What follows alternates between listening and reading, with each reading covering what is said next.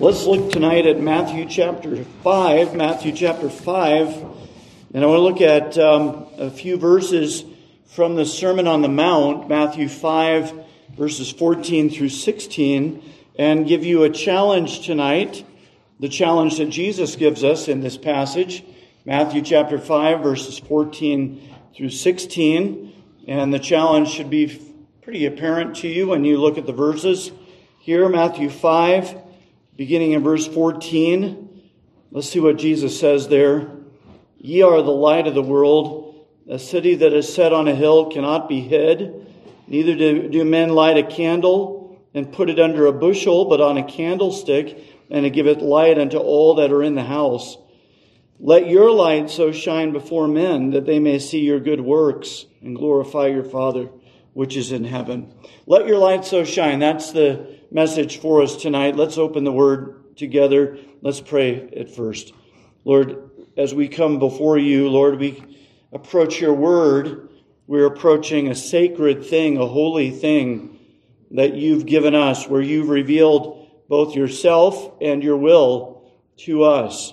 And I pray that we would receive it as the very Word of God, that we would receive it as the truth, and that we would believe what you say.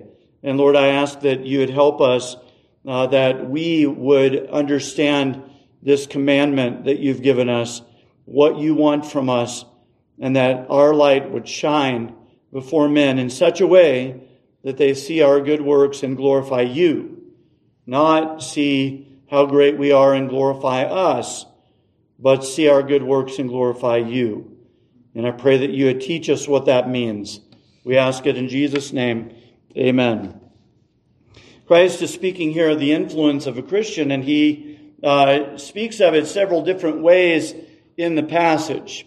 There is a secret, invisible influence that a Christian has in this world that's not apparent to the world, not obvious, but is there nonetheless. And Jesus teaches about this under the symbol of salt. He tells the believers, that his followers, that they are salt. Most of the time, with salt, we are only aware of salt when it's missing. You know what I mean? You eat it, and immediately it's a strange thing how you know this. But immediately you're thinking to yourself, this needs some salt. And you reach for the salt shaker. It's funny because if it's some other, if it's the paprika that they left out, you're not reaching for the paprika shaker to put in there, right? If it's missing the thyme, you're not grabbing for the thyme, right? But the salt, we know it's the salt that's missing. Now, some people don't even wait to take the bite. They just grab for the salt, and that's an issue of a different sort right there, okay? The chef, he believes, especially a good chef, he believes that he has put the right amount of salt in the food. Now, if you go to Chuck-A-Rama, they've got the salt out for you, okay? But if you go to a nice restaurant where there's a chef, the restaurant is known for this chef, and you go in there to eat, and there's no salt and pepper on the table. And if you ask for salt, the chef will bring it to you. And he brings it to you because he believes he put the right amount in, and he's curious why you want more salt to add to what he doesn't want you to ruin the food that he made. So, when done right, the salt's influence is invisible to us. We only notice when it isn't right. Now, when I was a little boy and our family flew, the first time I flew, I was probably 3, 4, maybe 5 years old. And we flew on Allegheny Airlines. That should tell you how long ago that was. It was black and white on the plane. everything. The whole world was black and white back then. And and I think there were two little guys in the front that were pedaling really fast out there, and a couple on the side flapping the wings and making it go. And there was a guy standing, if I remember right, standing on top, looking over the top of the bi-wing. But anyway, we were on Allegheny Airlines, and back then, this will tell you, probably better than the jokes I just made, tell you how long ago this was. They gave you a meal with real silverware, not silverware, but real flatware on the plane. And they brought that to me, and I took a bite of it, and it was like a TV dinner. You know, they had heated it. You pulled the thing back. The lady helped me do that. I was little. And then I took a bite, and it was bland, super bland. And so I asked for salt. And when she brought me the salt, and I had never had salt that was like that. It was in a paper packet, you know. And I opened it and turned it, and it all over the food. And the lady said, "Ooh, did you want that much?" And of course, you know what I said, right? Yeah, I wanted that much. And then I tried to eat it, and that was bad. It was really bad. It's a taste I'll never forget. Typically, we don't pay attention to the salt once we've salted the food. Right? You salt the food for the sake of the food, not for the sake of the salt. The salt does its work invisibly, almost unnoticed. But it certainly does its work. That's why you don't pay attention to the salt afterwards. Even so, the Christian has an almost invisible influence in the world. It's an influence that is there. The world is aware of it, but not really paying attention to. And we recognize this if we just consider the efforts that the world makes to marginalize Christianity and its influence on America, to cancel that out. I think sometimes that they must think we're real dangerous. You know, they like to joke about us and tell jokes about us, and how Christianity is a crutch for people and how it's just something for the weak. But when you see the way they behave towards Christians and the things that they do in order to push us off to the side, I think, yeah, they're not thinking we're walking around on crutches here. They're not looking at us as cripples here, because they are truly fearful of our influence in the world.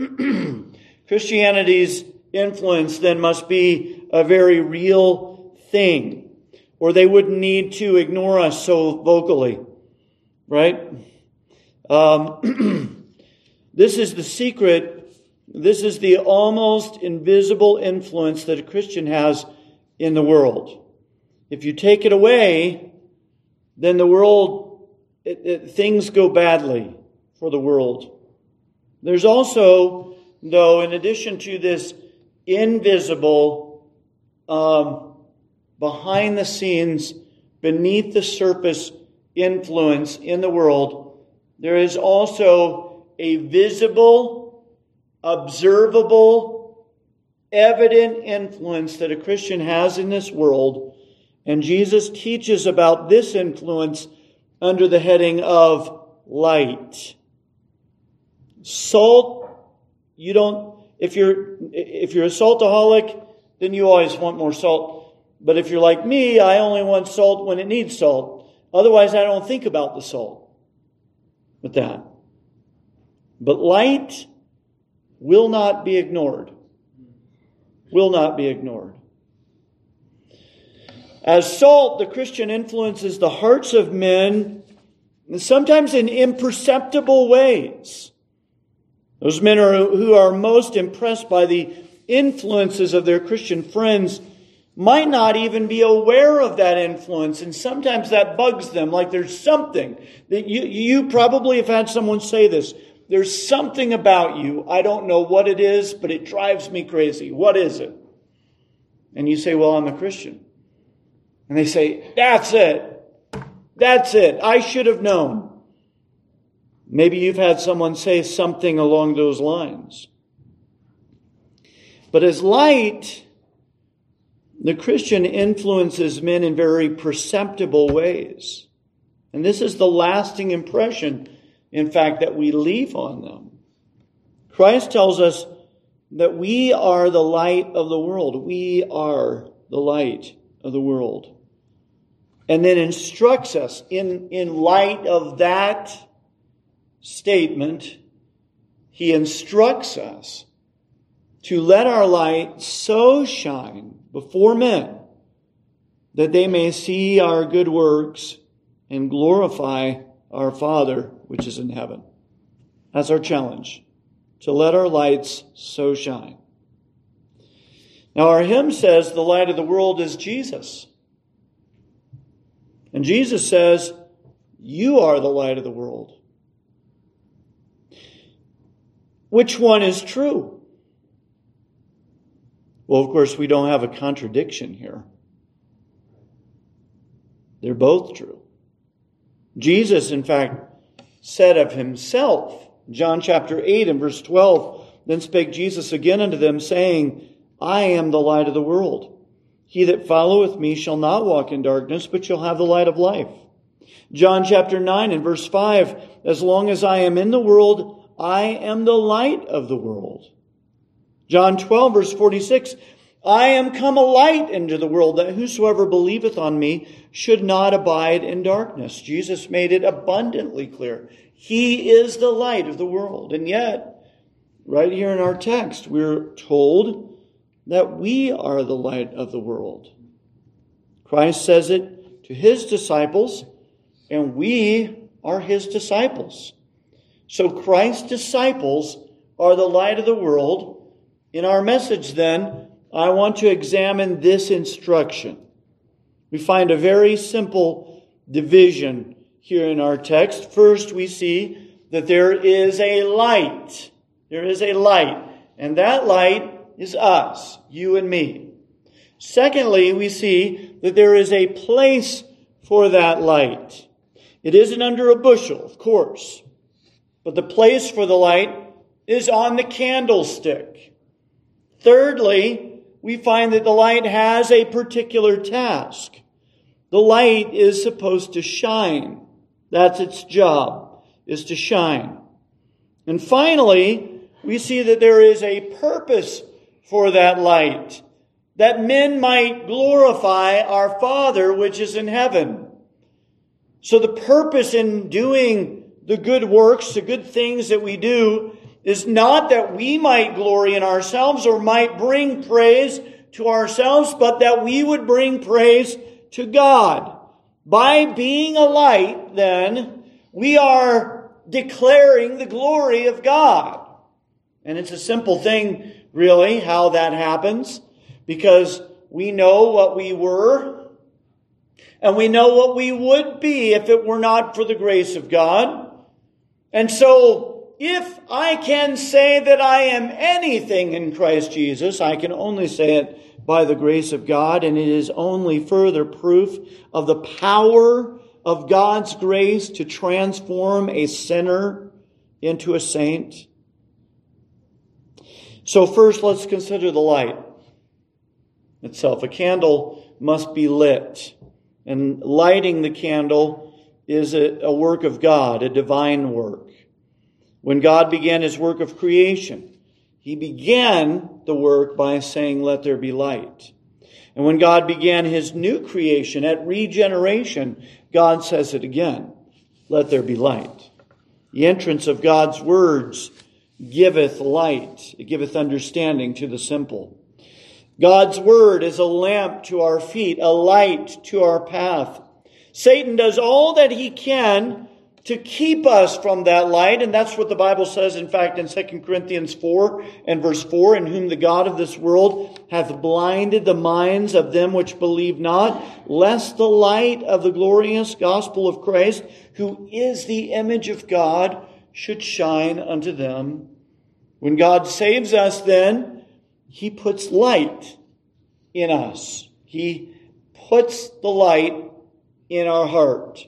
For God, who commanded the light to shine out of darkness, hath shined in our hearts to give the light of the knowledge of the glory of God in the face of Jesus Christ. Truly then, Jesus Christ is the light of the world, and as the psalmist says it, the Lord is my light and my salvation. So the light there, when Jesus says, ye are the light of the world, he's not saying something that shows how great you are, but to show that you are a light bearer, a bearer of the light. We have that light. And we can point out a few things about having that light that are important things for us to know. First of all, the light is yours receptively. In other words, you are a receiver of the light. You are not a creator of the light. You don't cause the light to shine. You don't make it shine. You don't make the light. And Thomas Edison invented the light bulb thanks to the power of electricity, but he did not make light. He made a receptacle for light, a way for light to be captured and to shine. So, as the light then, you receive the flame. You receive the light of Jesus Christ. You receive that. It's not yours originally. God gives the light. But when you receive that light, then it is yours. You've received it. It is then yours. It is yours personally. It belongs to you. It is your light. I don't mean that in the relativistic way that people treat truth. Okay, but I mean it possessively, that it is your light. It belongs to you by right because God gave it to you. As verse 16 says it, notice the possessive term in verse 16. Let your light, he says, the light that you have personally received. It is yours individually as well. God doesn't give the light to a collective group. He doesn't give it to a family, and this family now has the light. He gives it to individuals. And you must receive it personally, individually. I would remind you that this light must be received by you. And the way that you receive the light is by receiving Christ, because He is the light of the world. So if you have not received Christ, then you are not the light of the world. You are not. The only way that you can be the light of the world is if you yourself individually, personally, have received the light from Christ. Now, most certainly, God sovereignly brings the flame that is to be the light. But just as certainly, you must by faith receive that light. Now, probably all of us in this room have experienced lighting candles. Maybe some of the younger ones haven't quite had that experience, though I'm sure they're anxious to have that experience. Maybe parents are not so excited about them lighting candles yet. But if you've lit a candle before, then you know that there is a little trick to it. You've got to hold the candle in the right place or the match in the right place. And I'm sure all of us have lit the match and failed to light the candle before, or put it on the candle. That's my favorite way to do it. Light one candle and then light the others with that candle, except when your birthday candles get to be, too many birthday candles. So we stopped putting all the candles that belong on the cake for me. All right, I just said I don't want to have to take out a loan to buy the candles for the birthday cake. All right, so we can just get a 5 and a 1, or 5 and a 2 now. 5, I don't even know. I stopped counting at 40, but that was 12 years ago. But when you light those candles, and you got too many of them there, and of course, what do you always do? You start with the close ones, right? And start lighting those. and then you get to the ones in the back and you're burning the hair on your arms and setting your shirt on fire and things like that there. But look, for a candle, all that is necessary for a candle to be lit is for the flame to be applied to a receptive wick. I know that may sound profound, like deep truth there, but there is an illustration in that. Because the Word of God, faith cometh by hearing, and hearing by the Word of God. And there's a sense in which, though I don't argue that the sinner is entirely passive in receiving Jesus Christ, because belief, faith, and repentance are active, absolutely. And yet, still, the way that the flame is passed, the way that the light is passed from candle to candle is all on the flame itself and none on the candle, other than that the candle is ready to receive it. And so faith is your reception of the truth of the gospel. That's it. So the candle cannot light itself. The flame is given, the candle receives it. This light we have is ours receptively. We receive it. It is ours personally. It is ours individually. And it is ours distinctly. Lighting a candle is, there's a sense in which lighting a candle is a separating work. You know, you have the candles on the birthday cake. I don't want to take too long talking about birthday cakes. You'll get hungry. And then you'll be thinking about your birthday. Like, whose birthday is it? Well, it's not mine. I can tell you that.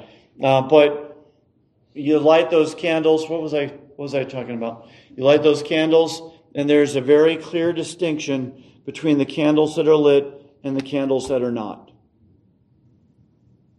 And this is, again, part of what we are as believers, a peculiar people, the Bible says. Distinct, uniquely set apart to God. Lighting a candle is a separating work.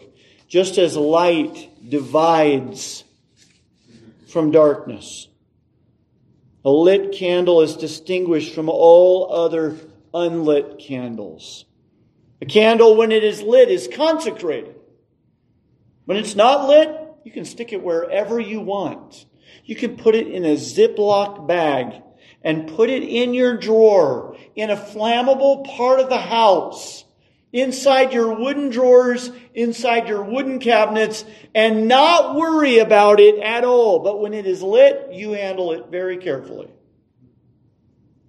The candle is consecrated. It is designed for a particular service, and that service is to give light. Now again, we are the light of the world. We must be light, not darkness. And so a reminder to you to be careful of your testimony, because everything you do and everywhere you go, you are the light of the world. Be careful of your testimony. Be sure that you are light. Be sure that you're walking in the light as He is in the light. It's no good for you to carry the torch for God and then walk around as those who are without. Be light. Be holy. Be pure. But then remember that we are just a candle.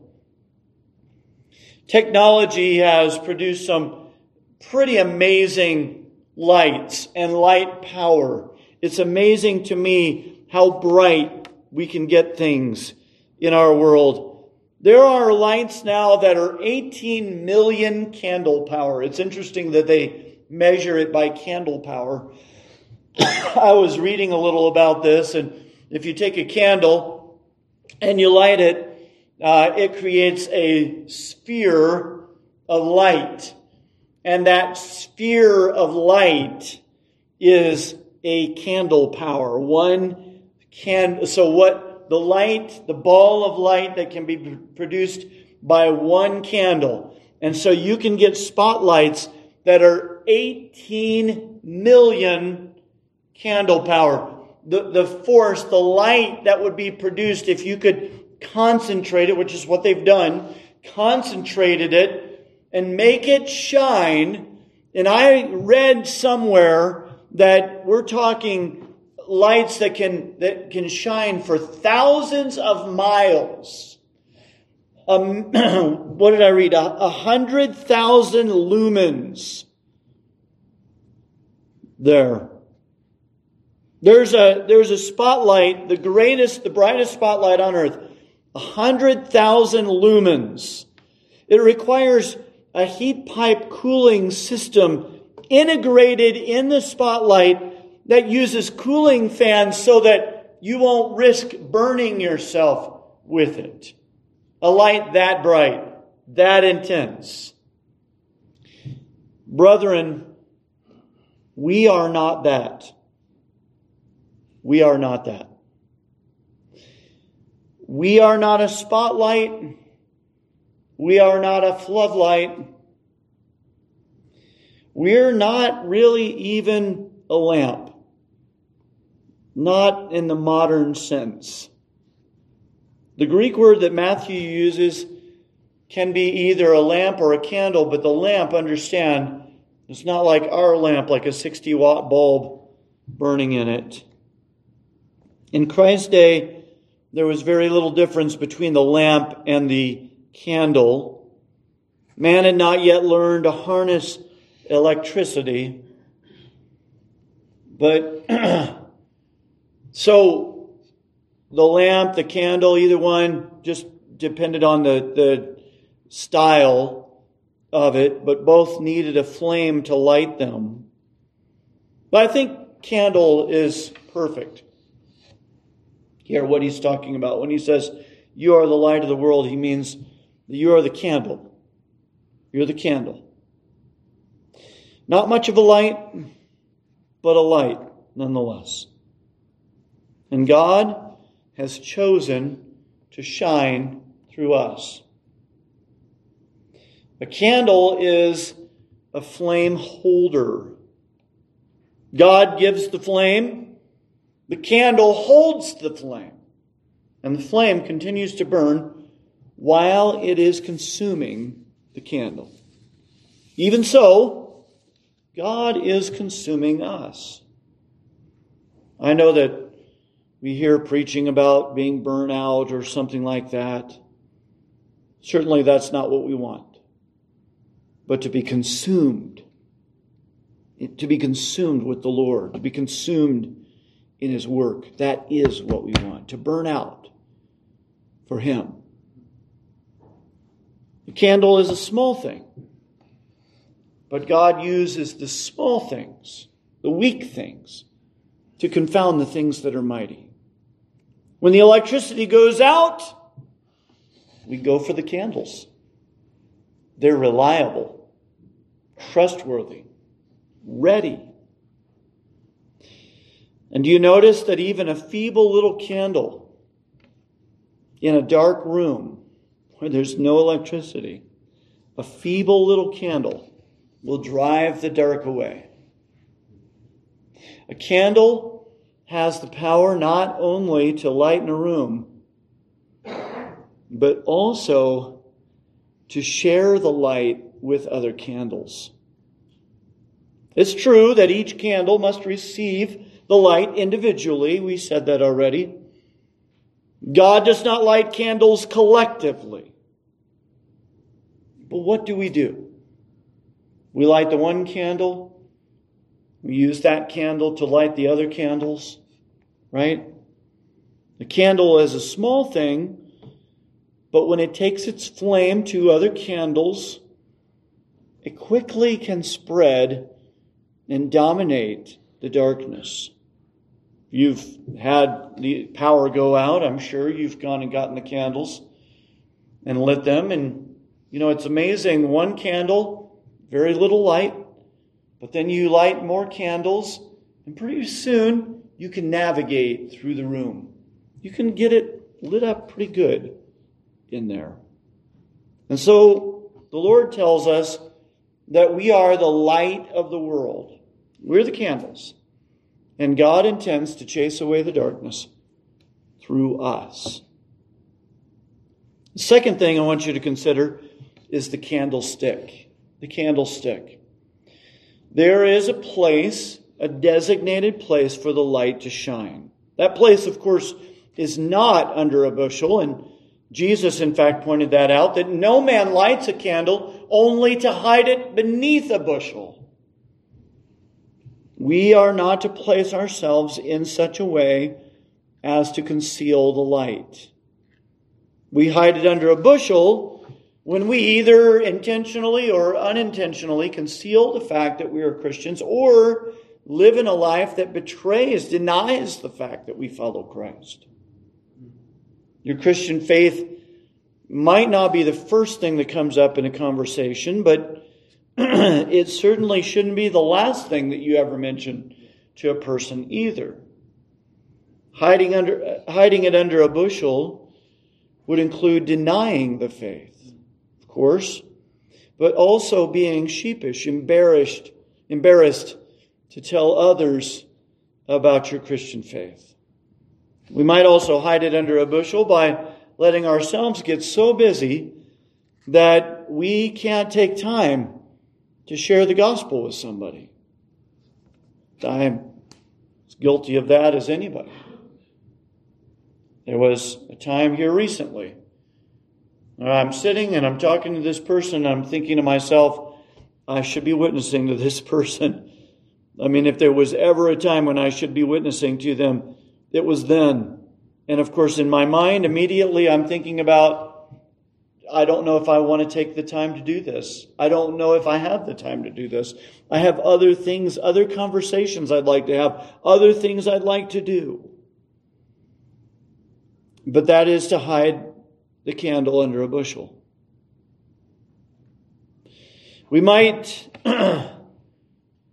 also hide it under a bushel by our bad testimony that keeps people, blocks up the way so that they can't see your light shining because they see that bad testimony. No use putting the headlights inside the trunk. Nobody installs the headlights inside the trunk or inside the car. You don't need them in there. My wife always tells the story when she was a girl and they had an old, I think it was a Gremlin or a Pacer. I think maybe it was a Pacer. And the headlights went out on it. And, if you knew what a Pacer was, then you would understand the headlights going out. And so her mom turned on the dome light inside the car so that at least someone would be able to see them while they were driving. I don't know what else you do. You need some kind of light in there. And so that's what she did. But that's not good for a headlight, right? The dome light is not the headlight. And the place for us to shine is in the place where God put us. We could wish that our light would shine, and we could tell ourselves, if I was on the mission field, my light would shine. If I was in Cambodia, or if I was in Brazil, if I was in Indonesia, my light would shine. But you're here in Ogden. You're in Weber County. This is the place where your light is to shine. You work in Salt Lake City, or you work on the base, or you work in a mechanic shop, or you travel around and work. Your light is to be shining wherever you go. You live in your neighborhood, in your own house. In the Jewish home, there was a place for the lamp. It was a high place, a place where the lamp could shine and fill the room with light. It was called the lampstand.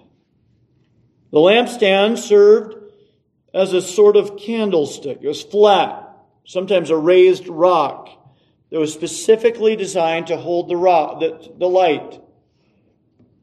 The lampstand enables the light to reach every part of the home, to shine in all the house. Now, let's just be practical here. Jesus said in verse 16, let your light so shine before men. I'm sorry, wrong verse. Verse 15, neither do men light a candle and put it under a bushel, but on a candlestick, and it giveth light unto all that are in the house. So then clearly Jesus has in mind those who are in your own house. When we talk about letting your light so shine before men, we don't always, in fact, often we don't think about the fact that our light needs to shine at home first. That's the most important place for your light to shine. But when we preach about it, we always preach about it directed at those outside of the household of faith. But your light should shine in front of your wife. Your light should shine in front of your children. Your light should shine in front of each other, surely. Thirdly, I want you to consider the light as it shines. This is the work that the light does. It shines. This is what it does. You can't help it.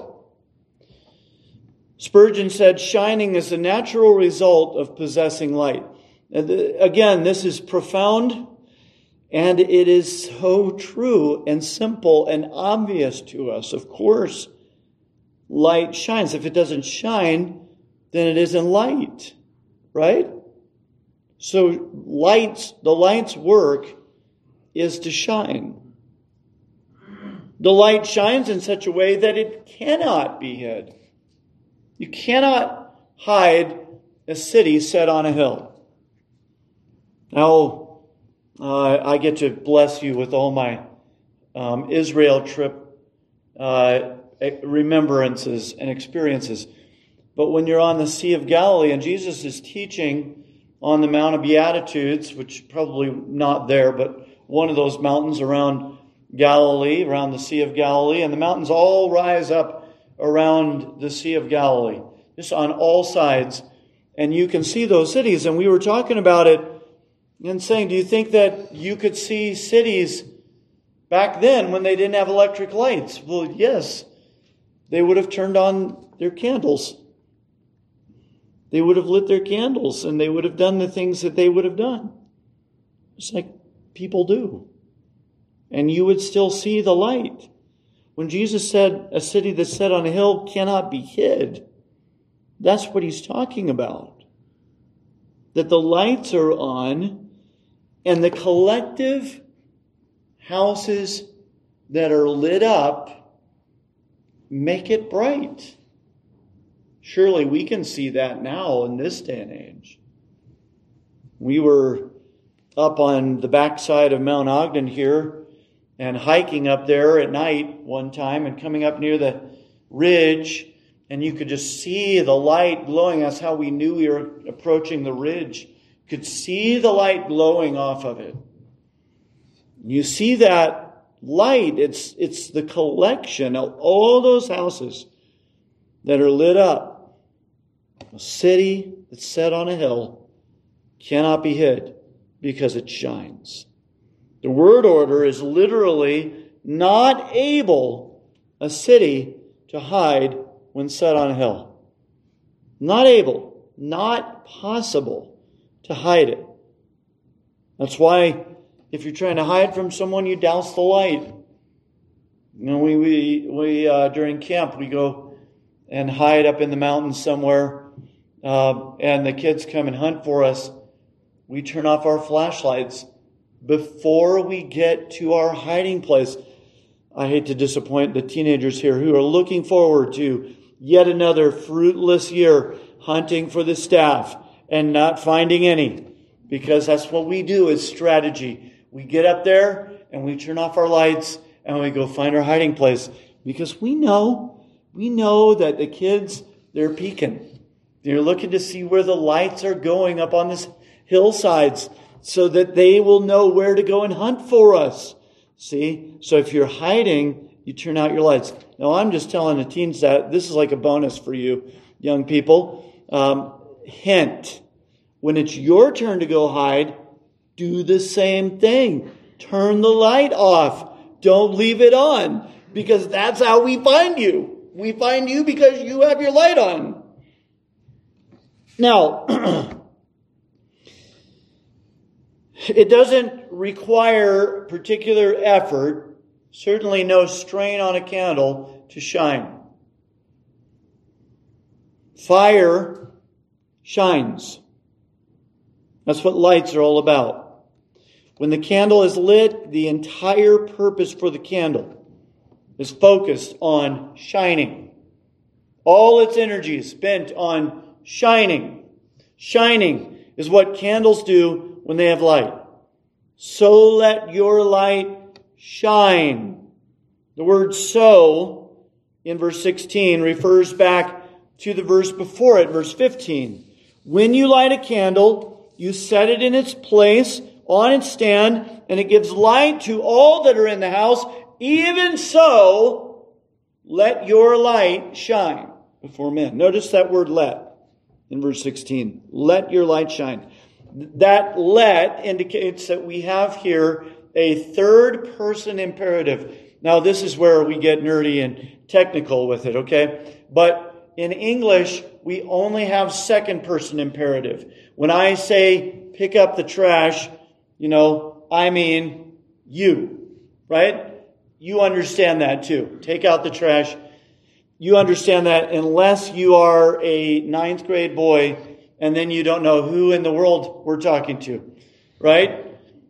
He must be talking to someone else, even though I'm the only one here. He's probably talking to himself right there, right? Take out the trash. But the Greek has a third person imperative, and the third person imperative always, it is a milder command, but it is a command nonetheless. So the English translates it, probably 9 times out of 10, translates it as let. Let this happen. Almost like a passive command to let this happen. Allow it to happen. It's not something you do directly, but something that you do indirectly. But remember that it is an imperative. Lights shine by nature. That's what lights do. But God commands us to let the light shine. Let it shine. Don't hide it. Don't conceal it. Don't extinguish it.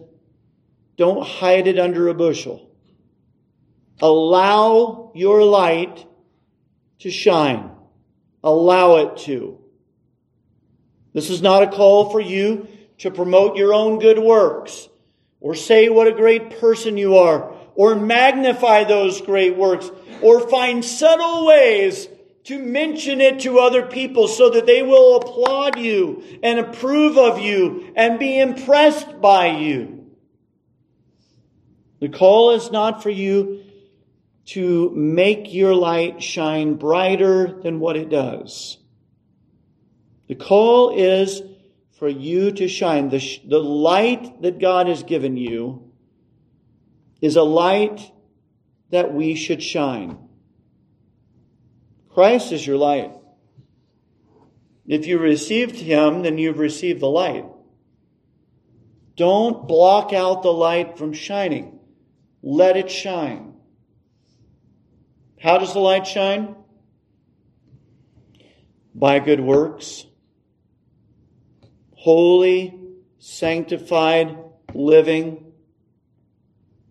Holy affections and influences. Upright actions, honest dealings, sincere behavior. There's a huge difference, a world of difference between good works done for self-promotion and good works done for God's glory. Good works done for self-promotion is like adding dirt to a mud puddle. All right? Do it for the Lord's glory. When you confess Christ before men, you let your light shine. When you preach the gospel, you let your light shine. When you declare His glory among the heathen, you let your light shine. When you invite your friends and neighbors to church, you let your light shine. When you give an answer of the hope that lieth within you, you let your light shine. So then let's consider this last point. The light glorifying. The light doesn't draw attention to itself. Nobody buys a spotlight so that they can show off how much light they can shine. All right? The light shines out from themselves. The light shines on something else, the things around them. Now, we all have unlit candles in our drawers somewhere. Probably right now you're racking your brain. Where are ours? Where do we keep ours? Someone in your house knows where the candles are. In my house, my wife knows where the candles are. Or at least I assume she knows where they are. When the power goes out, I ask her, do we have candles anywhere? Do we happen to have any? Does anyone know where a match is? Because I don't know where these things are kept in my house. I just live there.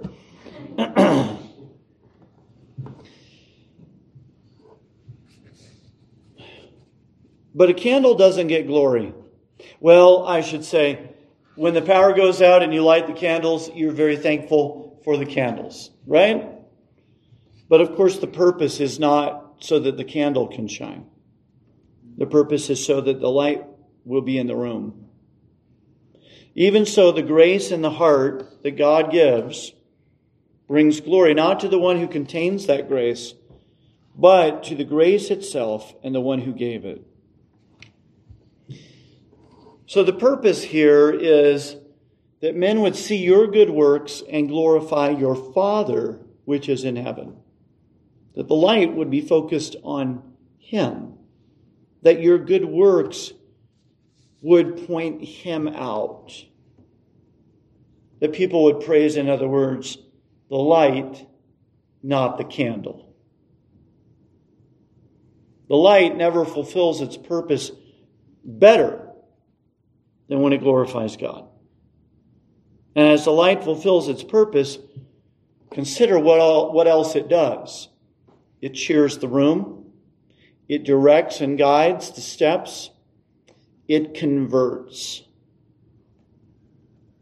The story is told of two missionaries, a missionary couple, Herb and Ruth Klingen, missionaries to the Philippines at the start of World War II. They, like most of the people, especially Americans who were in the Philippines at that time, were taken prisoner by the Japanese and forced to watch while the Japanese prison guards tortured and abused the prisoners, and many of their fellow prisoners died. There was a particular guard whose name was Konishi, and he was especially brutal, and this was the case in many of these Japanese prison camps. And what Konishi liked to do was to give them extra rice. He would give them bonus rice, but it would always be unhusked rice. And he would not give them any tools for husking it. And it was impossible to husk the rice with just your fingers, though their fingers would be cut and bleeding and just torn up by those husks of rice. And they would have to take a rock or a heavy stick and they would pound on those husks to break them open to get to the rice. And they would burn more calories husking the rice than what the rice could give them. And so they would slowly starve to death from trying to husk this rice. And somehow this missionary couple survived. And when General Douglas MacArthur came to the Philippines, he set them free. After World War II, Of course, there was a great hunt for many of these Japanese prison guards, and the ones who were captured were made to pay with their lives, executed. And Konishi was found. He was, in fact, when he was found, as I understand it, he was working as a groundskeeper for a golf course in the Philippines. He was tried for his war crimes, found guilty, and set to be executed. But before he was executed, Konishi gave this testimony. He said that the missionaries who he had tortured and starved had such a wonderful spirit about them and set such an example of contentment and satisfaction that it eventually led to him repenting of his sin and seeking God's forgiveness and trusting the Lord for his salvation. And I say that to you to say this: we are spoiled Americans. And a little thing goes wrong and we lose our testimony. Just throw a fit. I've known Christians who harassed the waitress at the restaurant because their food wasn't cooked perfectly or their cup wasn't kept filled to their expectations, and withheld their tip over a petty thing. Listen, it can be hard to let your light shine in the presence of your enemies. But you must let it shine wherever you go. Now, I would like to think that the members of our church would have such a testimony in the face of severe persecution as what the Klingons had, missionaries to the Philippines. But if we aren't letting our light shine right now, in times of ease and comfort and safety and luxury, what will we do in that day? Let your light shine. Lights are most useful as a steady, faithful thing. A light that flickers and goes on and off. You know, a light bulb that does that, it takes about 3 times and I'm replacing it. Be on constantly. As long as Christ is burning through you, then you don't need to worry about burning out. A candle that burns under its own power, that relies on itself, its own energy for sustaining power, it will quickly burn out. But when the candle draws from a steady supply of the grace of God, that candle will never burn out. So let your lights shine before men.